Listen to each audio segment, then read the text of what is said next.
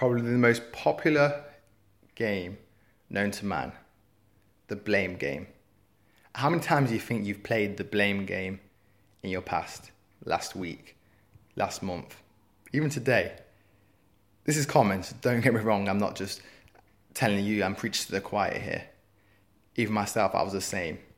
And what I mean by that is we're too busy blaming other aspects, other areas of our lives.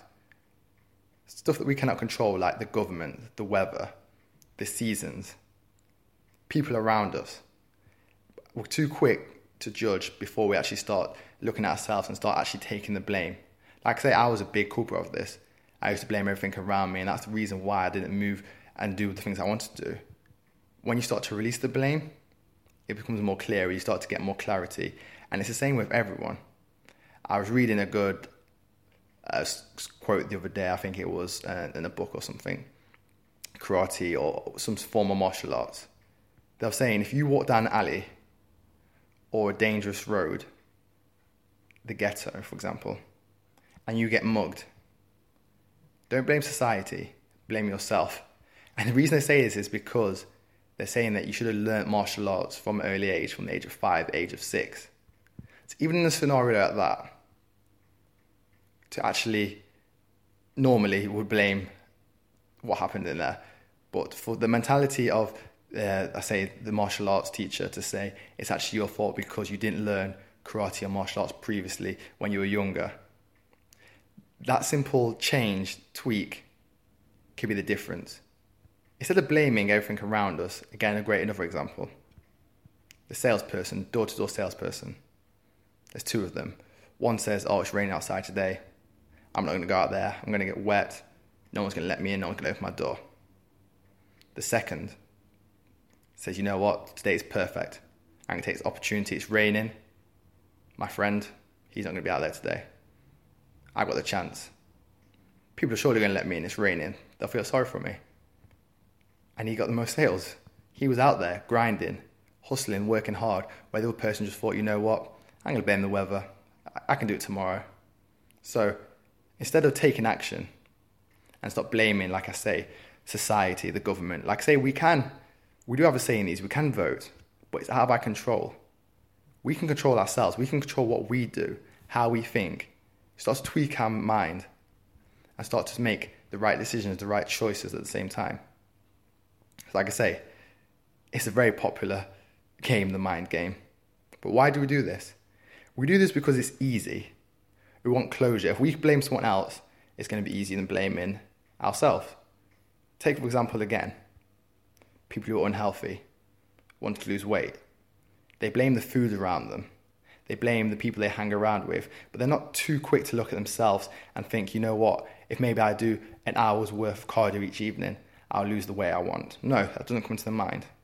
People who look in their bank account and not got enough money, it's the same thing again. They think, okay, my job doesn't pay me enough. It's the job's fault. Not maybe thinking that I should go and ask for a raise. I should prove my worth so they have to give me a raise. Or if not, I can then say to them, look what I do, and get offers from other people, other companies who will pay you what you deserve.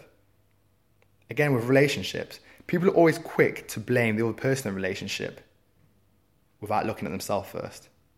They don't realise that by looking at themselves, they can actually maybe fix or not even come to the case of breakup, divorce.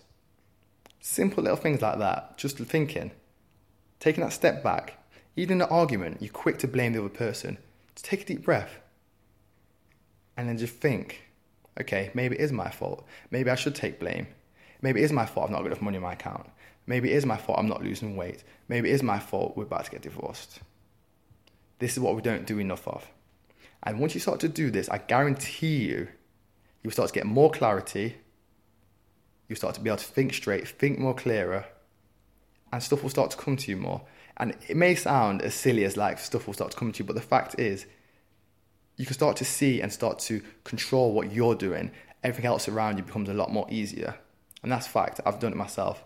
Many people do it. Successful people do this. You don't think people like Richard Branson was blaming people around him when he was making his money. Do you think Donald Trump, $9 billion in debt, was blaming everyone around him? No. He took the blame and he started going to work and working hard to get out of debt and become one of the richest men in the US.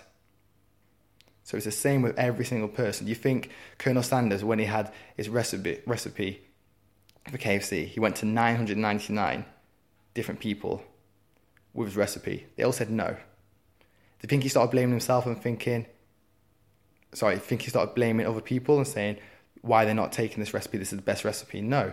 He kept going.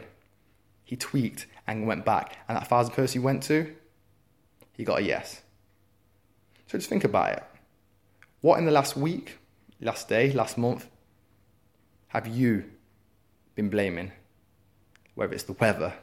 I live in the UK, the weather's not good here, but we've got to make the most of it. Whether it's society, whether it's government, people around you, your state of life. Take it away and look from you, from the inside. Take the blame. I'll leave you with that thought. Leave a comment below. Hit me up on Twitter, Facebook, Instagram, you know by now. I look forward to speaking to you soon. Take care.